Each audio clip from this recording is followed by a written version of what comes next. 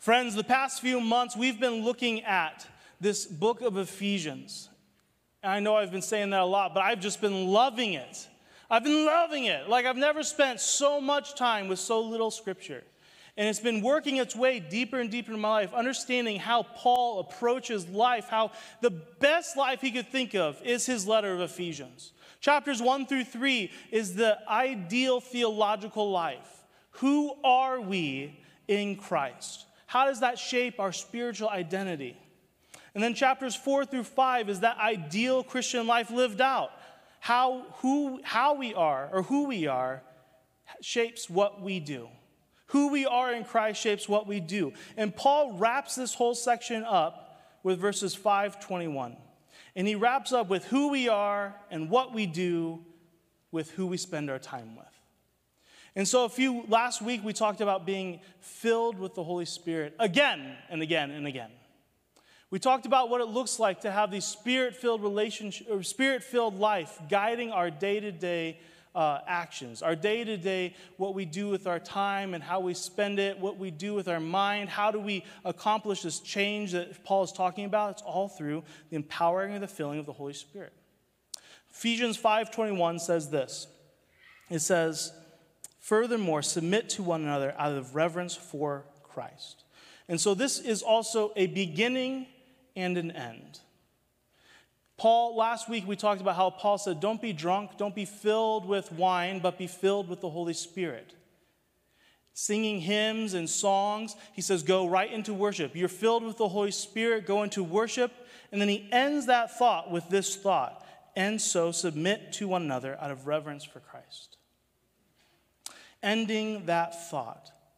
But then Paul begins one last conclusion to this section on how we live our lives out. Who we are shapes what we do, which shapes how we spend the time with the people around us. And Paul identifies 6 relationships that most of us will spend the majority of our lives in.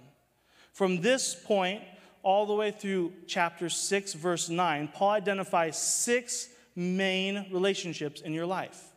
And he gives practical advice to each of them. He's saying, if spirit-filled people, you must have spirit-filled relationships. And so he gives practical tips to the husbands and to the wives, to parents and to children, and employees and employers. Today we're going to take a closer look at husbands and wives and what it means to have a spirit-filled relationship, the way that God intended this relationship. But before we get into it, before we start talking about husbands do this and wives do this, I want to broaden our view of what marriage is. Whenever we get to these scriptures, and I think I've taught on these scriptures 2 or 3 times now at this point, whenever we get to these scriptures, so much of our time or so much of our attention gravitates to the do's and the don'ts and the sticky word of submission to wives. And we spend a lot of our time talking about that. We spend very little time talking about verses 31 and 32. So before we get to the do's and the don'ts, and we will get to that, these practical tips on how to best love our partners, I want to talk about verse 31 and 32. These verses are important because if you focus on the first thing, these first, you realize that your marriage, your relationship, is much bigger than just the two of you. Your marriage is much more than just 2 people getting along. Do you realize what our marriages could be, or what they're supposed to be, what they're intended to be? Verse 31 says, as the scripture says, a man leaves his father and mother and is joined to his wife. The 2 united into one. This is a great mystery, but it's an illustration of the way that Christ and the church are one. Biblical marriages, our marriages, are a grand metaphor for the way that Jesus and the church interact. Your marriage has the potential to be a reflection of the sacrificial love and the all-out selfless following and devotion of his church. When people look at you while you're shopping, while you're getting groceries, how the husband and the wife, how they talk to each other, how they treat each other, your marriage has the potential to be a reflection of the eternal love of the Father. Your marriage has the divine goal, and you are invited into this to be something bigger than just getting along and making a life together. There's more to your marriage than just making each other better, although that's good. There's more to your marriage than just making each other happy. It's finally securing a +1 to weddings and to the company picnic parties. More than just having success or to procure wealth or to have someone sit with you during sickness. Your marriage is more than just building a life together or having children or raising a family or creating a home or saving up for retirement. Your marriage is much more than a warm back on a cold night or a buddy to rewatch reruns of The Office or Seinfeld. It is much more than a place, just a place to find physical, emotional, and spiritual fulfillment.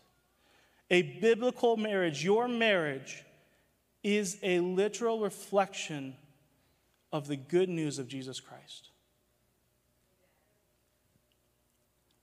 I don't know if that sunk in. Your marriage is a picture of the gospel. Your marriage, we had the Senior Connect this week, and Jack and Judy were celebrating 60 years of living together. 60 years. But in the terms of eternity, 60 years is nothing.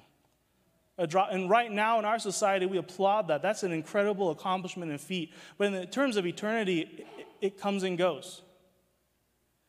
But your marriage is much bigger than just lasting 60 years, even as great of an accomplishment as that is. I started calculating in my head, if we last 60 years, can I even get that old? Probably not how I'm eating right now. I might need to adjust some things, but it's possible. But when people look at your marriage, when you're out and about doing normal, everyday things, your marriage has the potential to show the love and the devotion relationship, the eternal relationship of Jesus and his church. When people look at your marriage, they can see the Father's love in your relationship. When people look at your marriage, they could literally see Jesus and his devoted church following him. That's the potential that your marriage can have. It's much, much more about just doing the dishes and paying the bills and making it through the holidays.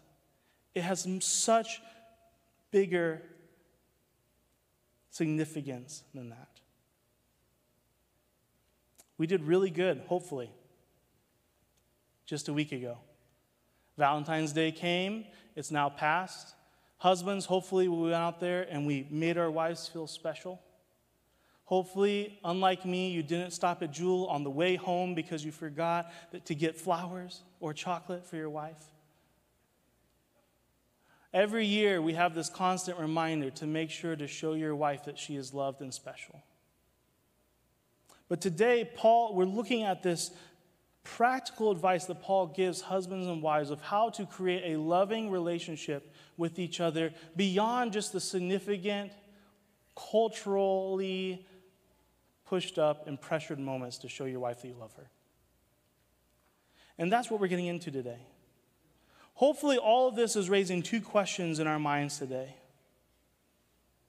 Is my marriage, is our marriages, are they representing this gospel, this good news of Jesus? If not, how do we begin to foster and nurture these God-intended marriages? And if they are, how do we keep them going? And that's what we're going to be answering today. And before we go any farther, I just want to stop and pray one more time. Because this kind of message and this kind of talk has the potential to stir up a lot of negative emotions in us. It has the potential to be miscommunicated, misunderstood. And so I just want to pray for you right now. And so if you're with your partner, just grab their hand. If not, just put your hand over your heart. But Lord, right now, would you just intercede on our behalf, Father? Would you begin speaking to each person in here and online, God, that's listening? Would you begin speaking to us exactly what we need to hear? Words of encouragement, words of comfort, words of peace, words of hope, whatever we need to hear right now, God, whatever season of life we are in, Holy Spirit, come and speak to us right now. In Jesus' name, amen. So how do we have this gospel-centered relationship? How do we have these marriages that show people and push people that are far from God? If they look at our marriage, they can say, I don't believe in God, but whatever that is, I want that. How do we have those things? Paul's answer to this, focus on our God-given gender roles in marriage. To our Midwestern sensibilities, I just said that, and your neck hairs probably began to prickle a little bit. You're like, no, I don't want to talk about that. Words like genders and roles and submission, they all feel religiously uncomfortable because of how the church has abused it, how people have abused it over the years. Doing a quick Google search, there's this growing trend in the church that Christian believers, believe that gender roles in marriage were part of the fall. That before the fall, Adam and Eve were equal. And we'll talk a little bit more about that later. But what they mean when they say this is that there was no responsibility to authority. That Adam and Eve could do what they wanted. That real freedom is just letting somebody go and have no responsibility to another person. No accountability. But that is a perversion of freedom. When you see the word freedom in the Bible, usually it's linked to indented servitude. I will become a slave for Christ. I will become a slave to righteousness. When you lead somebody through a prayer of salvation, usually there's a line in here, Jesus, come and be the Lord and the Savior, the King of my life. What are you doing? You are submitting yourself to an authority above you. Freedom is not just being able to go and do whatever you want. Freedom is living within the boundaries of the hierarchy of authority that's in place so that you can live the maximum amount of your life.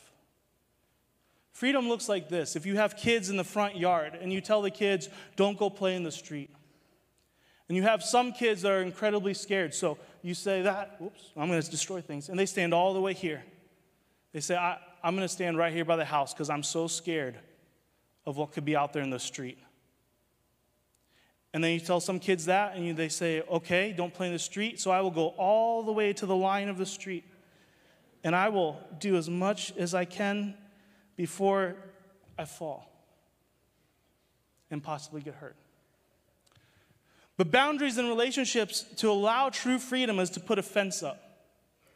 And so the kids can know they can come and press and get as close as they want, because in this yard, you are free to live your best life. There is safety in this yard if you live within the boundaries of this yard. The fence protects you from the dangers out there and allows you to live the most of your life. And gender roles in a biblical marriage are God's way of putting up fences or boundaries that we can live and thrive in relationships. Hopefully you're still with me. We're going to talk more about this. Stick with me. This is good, okay? Just trust. Don't trust me. Trust the Scripture. The word submit in the Greek is hypotasso. Can you say hypotasso? I'm definitely not saying that right. I just misled all of you, but it's okay. Don't worry about it. This word, hypotasso, can be translated to mean to yield, to respect, to defer, to put another person's good ahead of my own. And it's all throughout the New Testament. Children are called to submit to parents. Followers of Jesus are called to submit to the elders or the authority in the church. Citizens are called to submit to governmental authority, and angels are called to submit to God. When we strip this away from the Bible and we don't look at this in the roles, and you look at our culture is built on the idea of submission. When I go to eat at Chili's, I wear a shirt and pants and shoes because there's a sign that says no shoes, no shirt, no service. And I wear pants because that's the kind of above the top kind of person I am. You say no, I'll just put on pants for you too. Don't worry about it. I go to the grocery store. I load up my cart with groceries, healthy stuff, Jeff, like broccoli and kale, and definitely not oatmeal cream pies, Trish, right? And I don't do that, and I go to the checkout. There's somebody in front of me. I stand behind them. I unload my groceries, and then I pay for those groceries. Why?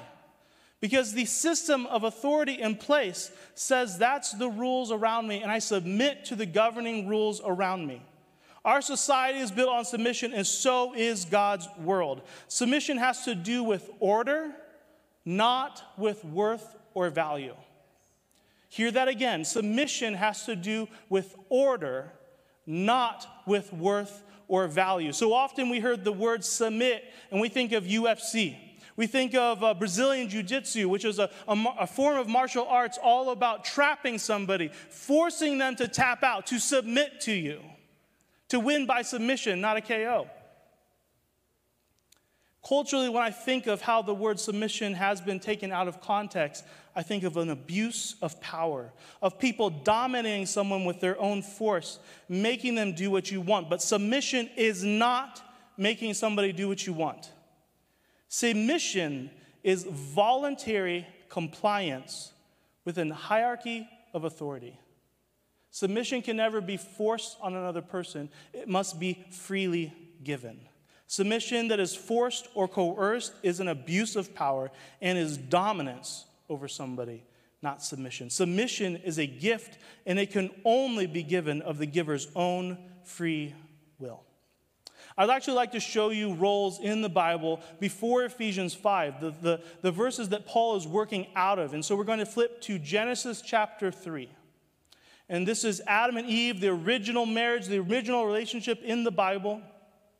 And this is, we're skipping forward a little bit to where the serpent is beginning to speak to Eve. So Genesis chapter 3, verses 1 through 6, it says, "The serpent was the shrewdest of all the wild animals the Lord God had made. One day he asked the woman, did God really say to you, you must not eat the fruit from any of these trees in the garden? Of course may we eat the fruit from the trees in the garden, the woman replied. It's only the fruit from the tree in the middle of the garden that we're not allowed to eat. God said, you must not eat it or even touch it. If you do, you will die. You won't die, the serpent replied to the woman. God knows that your eyes will be opened as soon as you eat it. You will be like God, knowing both good and evil. The woman was convinced. She saw that the tree was beautiful and its fruit looked delicious, and she wanted the wisdom it would give her. So she took some of the fruit and ate it. And then she gave some of the fruit to her husband, who was with her, and he ate it too. And the question I have for you out of this is, which gender is responsible for bringing sin into the world? Go ahead and poke your wife and say, Eve's fault. Go ahead and poke your husband and say, I guess it's my fault. No, I'm just kidding. Don't say that.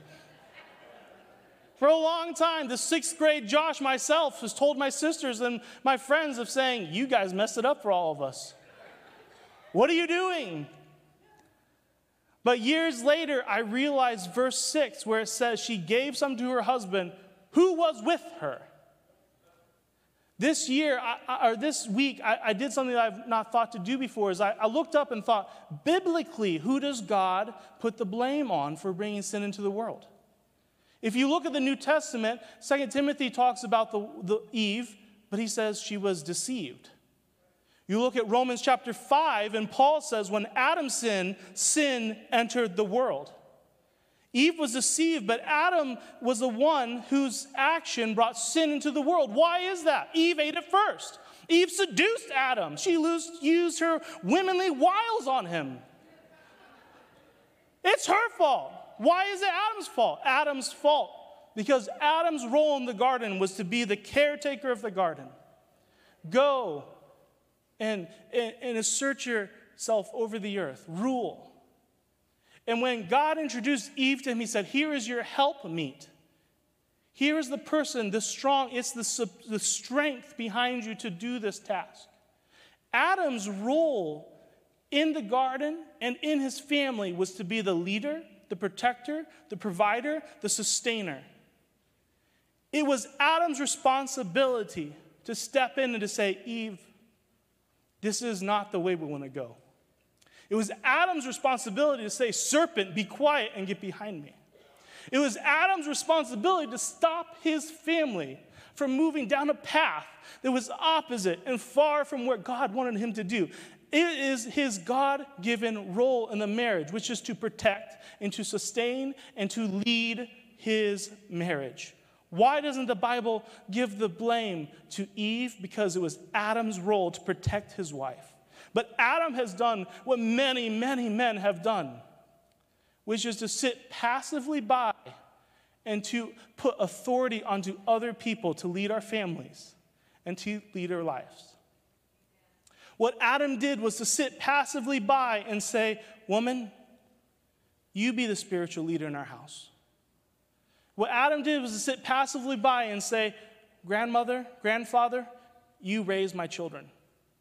What Adam did was to sit passively by and he said, you go and work and provide for me. What Adam did is he gave up his God-given responsibilities to protect his family, to lead them to things that are righteous and true, and to protect them from anything that would lead them away far from God. When Adam sinned, sin entered the world. Adam's sin brought death, and so death spread to everyone, for everyone sinned. Many think that the roles came out of this were because of the curse. Verse 14, it continues a little bit farther along. It says, "Then the Lord said to the serpent, because you have done this, you are cursed more than all the animals, domestic and wild. You'll crawl on your belly, grovel in the dust as long as you live, and I will cause hostility between you and the woman, between your offspring and her offspring. He will strike your head, and you will strike his heel." Then he said to the woman, "I will sharpen the pain of your pregnancy, and in pain you will give birth. You will desire to control your husband, but he will rule over you." To the man he said, "Since you listened to your wife and ate from the tree of the fruit, whose fruit I command you not to eat, the ground is cursed because of you. All your life you will struggle to scratch a living from it. It will grow thorns and thistles for you, though you will eat of its grains. By the sweat of your brow you will have food to eat until you return to the earth from which you were made. For you were made from dust, and to dust you will return." Notice the two places and the two things that are cursed in this passage. The deceiver is cursed, and the ground is cursed. But Eve is not cursed. Her role, part of the things that she already does, her ability to be able to procreate life was before the fall and is still there too. Her ability to have a relationship with her husband is still there. But things that once were easy, once came naturally, once came painlessly, are now sharpened and are hard to achieve. Adam was not cursed. Adam working was not cursed. But the ground that he would have to work is now cursed. Once when he could go to any tree and pluck fruit from it, once when he could go and fulfill and sustain his family, he was able to do that without breaking a sweat. Now he's going to have to die by working as hard. He's going to have to work his whole life until he dies. His God-given role was sharpened and hardened, but he was not cursed in that role. Adam, before the fall, was still supposed to go and work the land. But it's harder now. The intimacy that Adam and Eve once shared with God was as easy as God coming down and walking with them in the cool of the evening, speaking to him face to face. Now think of the struggles that it has taken us, you, to get to this very place. All the distractions, all the things we have to put aside, all daily, the battles, the fight, all of the temptations in our life to just seek God's presence. I don't know about you, but seeking God's presence doesn't come easy to me. It's something I have to intentionally work after to pursue. And so the roles that we have in marriage are not curses. They're just hard. They're still part of God's intended order so that man and wife might thrive, so that man and wife's relationship might be a reflection of God's relationship to the church. What once was easy is now hard, but it does not mean quit trying. And so, husbands, this is the do portion of today's sermon. Ephesians 5:26-29. Husbands, this means love your wives just as Christ loved the church.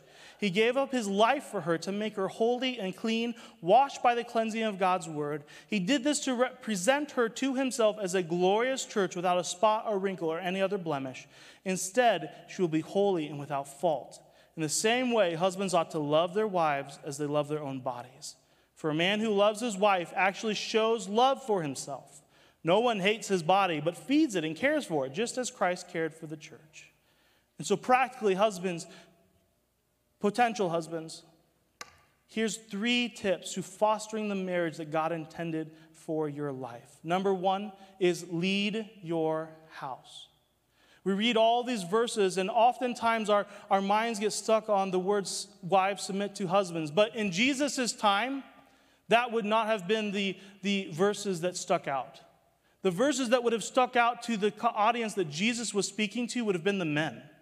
Men, take care of your wives. Take care of my wife.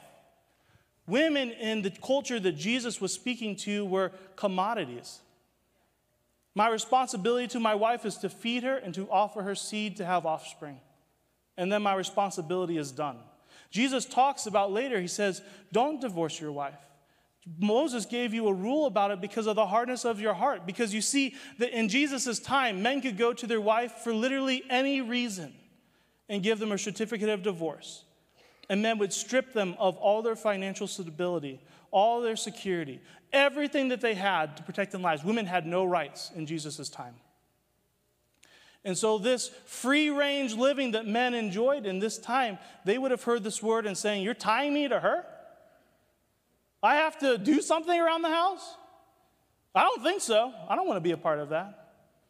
And if you look at this amount of scripture, 3 verses to the women, 9 verses to the men, Paul is spending the majority of his time exhorting the men to be the husbands. Get up and lead your family. Men, you are the leader of your house. You are the provider and the spiritual protector. But somewhere down the line, we got this confused with make our wives submit to us. Nowhere in Scripture is Paul saying that.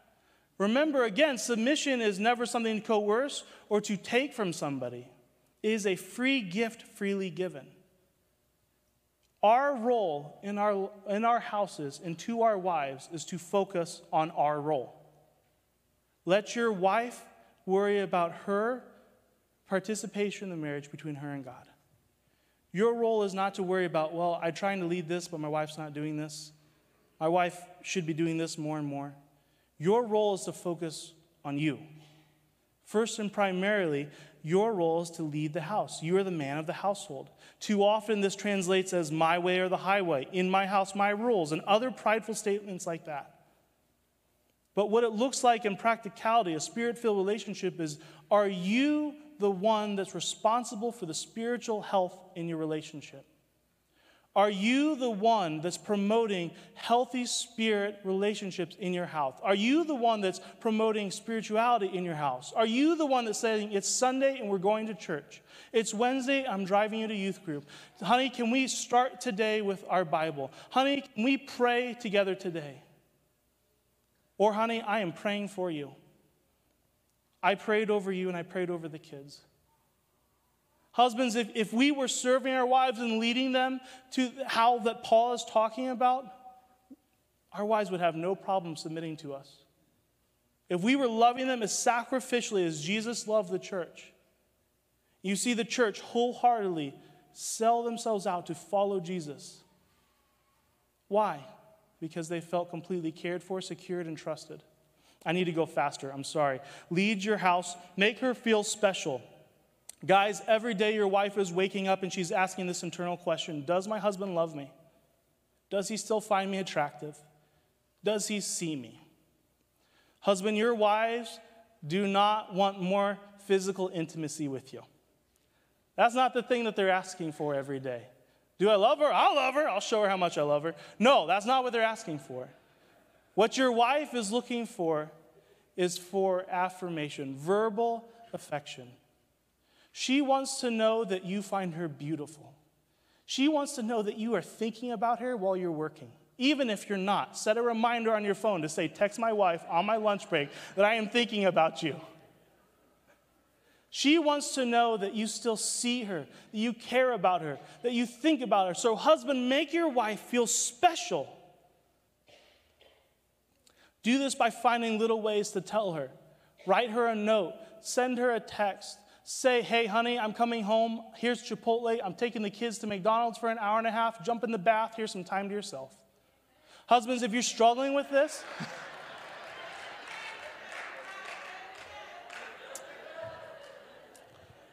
all the time I've been up here preaching, and that's the first time somebody said, keep preaching. Wonderful. Great. Husbands, if you struggle with this like I struggle with it, I think, how many times can I say to her that I love her? She knows I bought her flowers on Valentine's Day. What else can I do? Ask your wife, honey, you are the most special woman to me in all of earth. Can you help me to know how to tell you that? What are the things that I've done in our relationship that have made you feel super loved? What are the things I've done in our past that you still think about? And then one last thing, husbands, is think about the ways that your wife shows you affection. That's the ways that she wants to feel loved. Come on, she's showering you with praise. She's telling you how great you are. She loves that you just do this and loves that you do that. She writes you notes. She fixes your lunch. Whatever. I don't know the ways that it works in a relationship, but think of the ways that your wife shows you affection and then reverse it and do that back to her. Because so many times we like to show our wives, we try to love them how we feel loved. I took the trash out. I went to work this week. Like, I paid the bills. Don't you know I love you? But your wife is asking you to make her feel loved, make her feel special, how she feels special, how she feels loved. So ask her. And lastly, Amy, you can start making your way up. Husbands, Paul says to love your wife like you love yourself. Be intentional with this. If we loved our wives with the same intentionality and put the same effort and time as we do into our collections, into our grass, into the politics or reading or to sports or to fishing trips or to whatever else, if my wife told me she was going away for a weekend, I have no problem filling my time. I'm going to buy a steak for breakfast. I'm getting double pizza. I'm going to coffee with the guys. Whatever. I can go golfing all weekend. I have no problem. Spend just as much time as you spend on yourself. As easy as it comes, exert that energy towards your wife. Begin to love her as you love yourself. And your marriage will blossom. It'll thrive. It'll grow, and it will reflect, husbands, when you begin to take the lead in your house, your marriage will become and begin and to grow into reflection of Jesus Christ and his church. Amen? Women, I know that you've just been anticipating, waiting for me to tell you to submit to your husbands. And as fun as that would be, I've actually instead invited my wife to come and speak to us instead. So can you just give it up for my wife, Amy?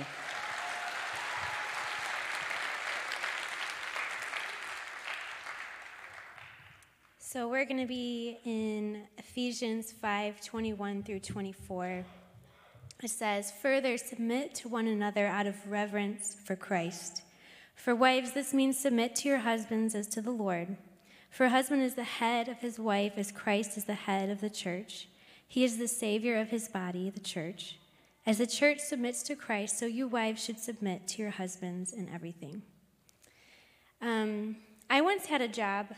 For almost a solid year, I had no idea who my boss was. And this was chaotic. Who made the decisions around here? No idea. Who do I go to for clarification? I don't know. Where do my timesheets get turned in? Not a clue. This was madness. All good systems need a point person. And God created that point person in a marriage to be the husband. His God-ordained purpose was to lead the family. And women, our job is to honor that. We do that by taking that placard and stamping it firmly next to our husband's name. We pray for God to show us the potential that he birthed within our husbands, and we call that forth and we call that out. We honor them when they walk in alignment with their calling, and when they fall short, we lovingly believe the best for them. So let's get practical, and let's be honest. All of this would be super easy if we were married to an idealized, sinless man who does no wrong and loves us bountifully. But you're not in that marriage, and I'm not in that marriage. Almost. And if we expect to be, we would benefit from realigning our expectations. Because here's the thing, even if your husband read the 5 love languages, spent an hour on his knees every morning, and thought of you every single moment of the day, he would still fail you. And this primes us for resentment. Satan rubs together his greedy little hands as he can now assault our minds with every petty reason that we can hang on to bitterness, every reason why we have the right to pity ourselves. Every fault of our spouse can be tattooed on our mind as a reason to resent them. And this is where submission enters. This enters loving our husband more than our resolve to be angry. We can submit or yield by letting the anger fall from our eyes. Let your stubborn resolve translate to prayer. Let our irritations become invitations to lean on God. If your husband's constantly getting on your nerves, wow, you're going to become such a powerful woman of prayer. And here's what happens when we realize that God is the only one who can fulfill our deepest longing, the only one who can love us wholly and purely. We then turn to him, as we rightly should, for the type of love that we need and desire. Now we're free to simply love our husbands. We are whole, we are secure, we are loved, and now we're invited to pour the overflow of that love into our marriage. We pray for him, we love him, we honor him, and that honor and respect is a big part of it. Regardless of what your husband's love language is, he needs to know that you believe in him. And we prepare ourselves for this type of love through prayer. We pray for our husbands, and we ask God to show us who he is becoming. And then we become the biggest cheerleader on his journey of becoming. A few years ago, I discovered elderberry syrup. I noticed how the duration of our colds seemed to lessen as we would take it, and I therefore became a big fan. I believed in it so much that apparently I told everybody. People from work, people from church would send me pictures of their elderberry syrup after my endorsement. You see, my devoted belief propelled others to believe in something too. Conviction can be contagious. How I see this playing out in marriage is for me to have an unwavering belief in who God created Josh to be. And the minute he doubts himself, I swoop in not with elderberry spiel, but my Josh spiel. I don't sit down with him and highlight his every fault. I don't join in the discussions at work about how men are idiots. I don't call up my BFFs and bemoan how annoying Josh is. If he has a fault that he's blind to and it's harmful, I will lovingly tell him. But then I don't let it become something I pick at again and again. That is demoralizing. What I believe and speak over Josh, he is going to start to believe. So when he does something awesome, I acknowledge it. And when he misses the mark, I don't berate him. I don't make him feel small. I build him up with my words. What I believe he can become, he will become. But before we start getting puffed up into thinking that we women are shaping our men, no. We are simply agreeing with what God is ordaining and getting out of the way. We are saying yes and amen instead of you silly man. Women, let's be not of this world's culture that likes to belittle men. Let's not let the poison of our selfishness and pride spill out into our marriage and relationships. Let us love and honor what God has blessed us with. Instead of going against what God is refining, let's agree and bless what God is doing, even if we can't see it. Let's continuously shower our husband with a God-aligned definition of who he is. Josh, I love how you serve our family. Thank you for leading us with integrity. Thank you for taking time to be with our kids. You're such a man of integrity, of virtue, of intentionality and love. Speak it again and again and again. Let our words and actions toward our husbands be mirrors through which they see themselves. And when those words fall on deaf ears, when they aren't received because he's feeling unworthy, we remind them that today's struggles do not define tomorrow's victories. We serve a God who made us from a rib. He made a self-proclaimed stutterer, a leader, a murderer, a king, an old man, a father of nations. And the list goes on and on and on. Don't let your attitude and the way that you treat your husband be used as weapons of the enemy against the good work that God is doing in him.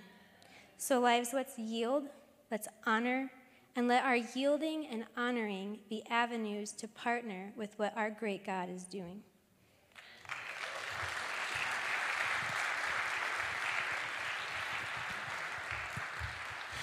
It's easy in this moment to feel like, well, that's great. The pastors have a great marriage. Good for them. But you don't know what I got at home. Guys, I can't tell you, I cannot speak for myself. Nobody knows the failures that I've had in my life like Amy. Nobody knows all the ways I failed as a husband, as a pastor, as a father, as just a follower, as just a decent, nice person. You know, I can't there's so many times that Amy says, Josh, just don't forget you're a pastor. Maybe lighten up on the wheel there, okay?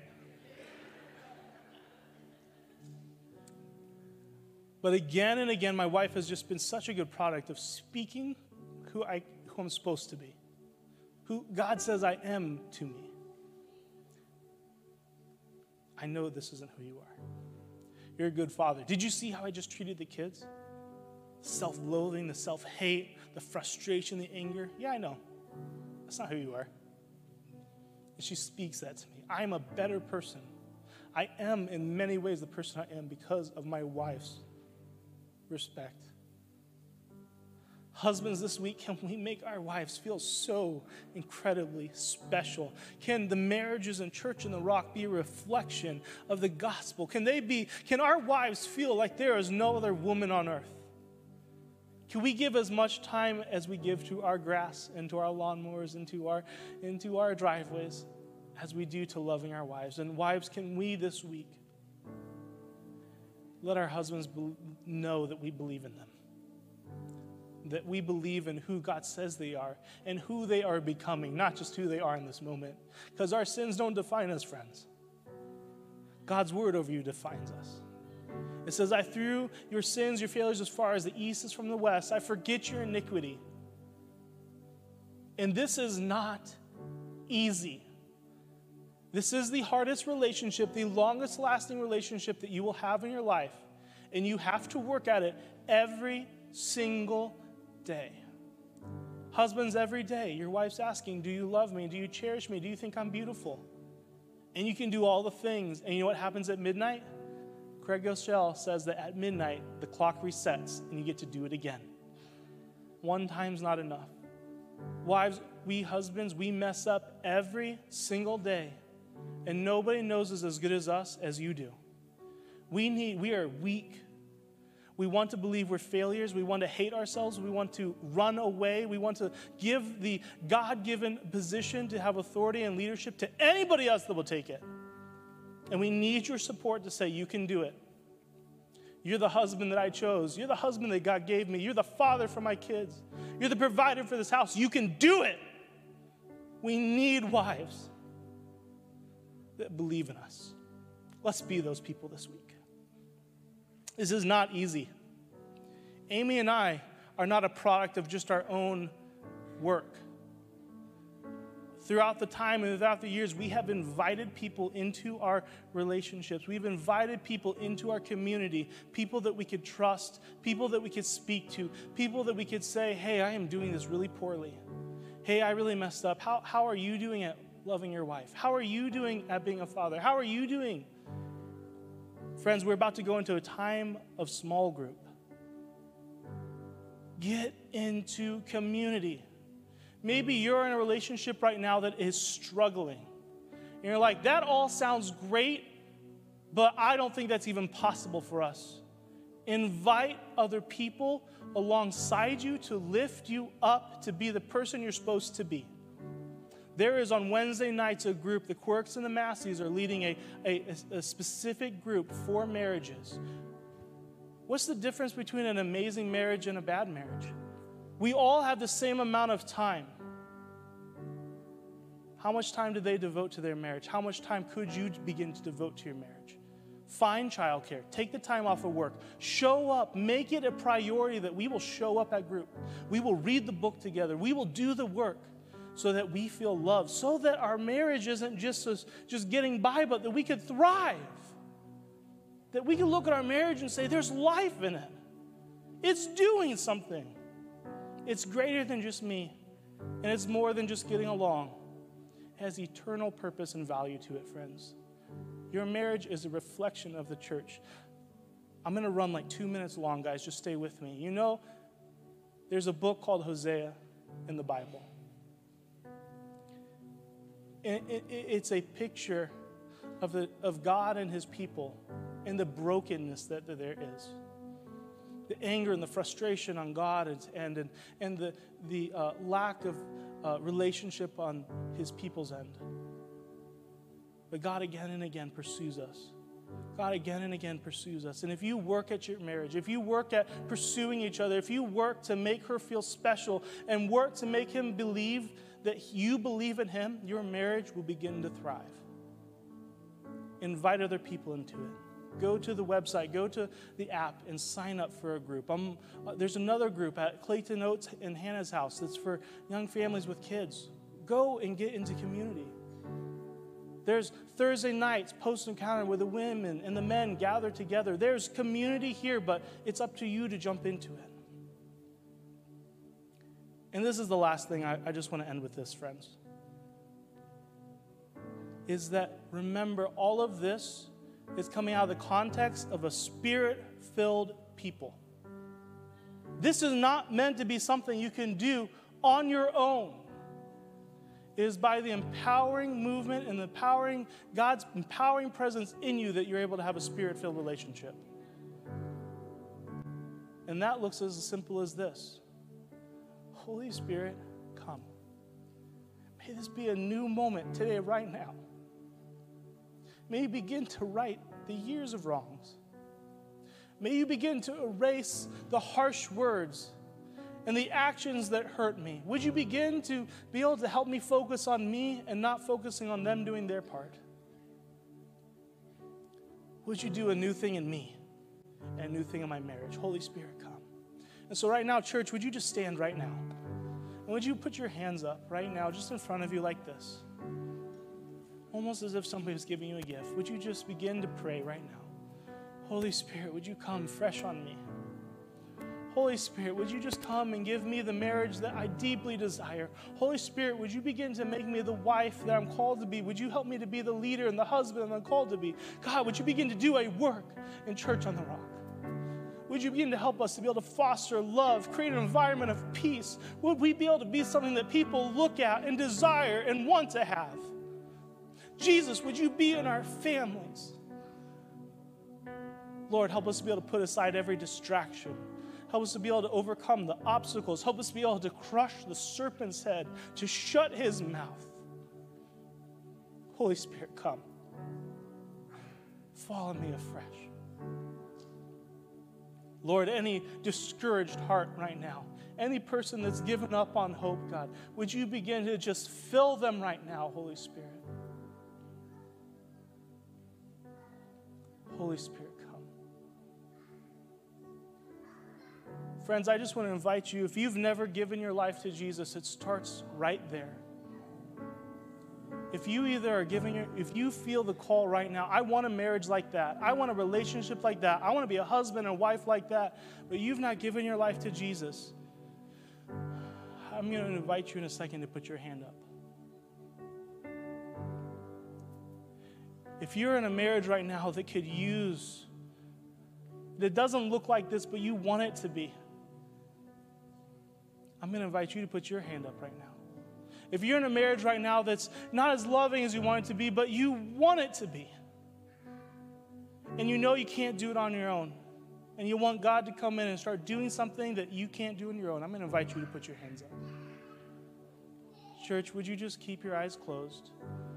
But if that's you, if you're ready to commit to Christianity, to invite Jesus into your life, just put your hands up right now. Amen. Thank you, Jesus. Thank you, God. And if your marriage is in a place where you need God to come in and intervene, and you're wanting more of His Holy Spirit on you, would you begin to put your hands up right now too? Thank you, Father. Lord, you see the people around us. You see, God, people that are honest and vulnerable, saying, God, I'm not the person I want to be. Come right now. If you're the person that put your hand up, I'm going to pray a prayer, and I invite you to follow along in your head or out loud, however you're comfortable. But Jesus, come into my life. I have messed up. I have done it wrong. But I'm ready for a new start. I give you my life. Please be king of my life. I submit to you, Jesus. Amen, amen, amen, amen. I don't want to leave this moment, but we have to pick up our children downstairs. Church, can we just begin to just praise and just a second longer, can we just begin to thank God? Lord, we just thank you, God, for what you're doing in our church. Thank you, God, for the life that's going to come in our marriages. Thank you, God, for the healing that can happen here. Thank you, God, for moving in us, Father God. Thank you for pouring your Spirit out on us afresh. In Jesus' name, amen.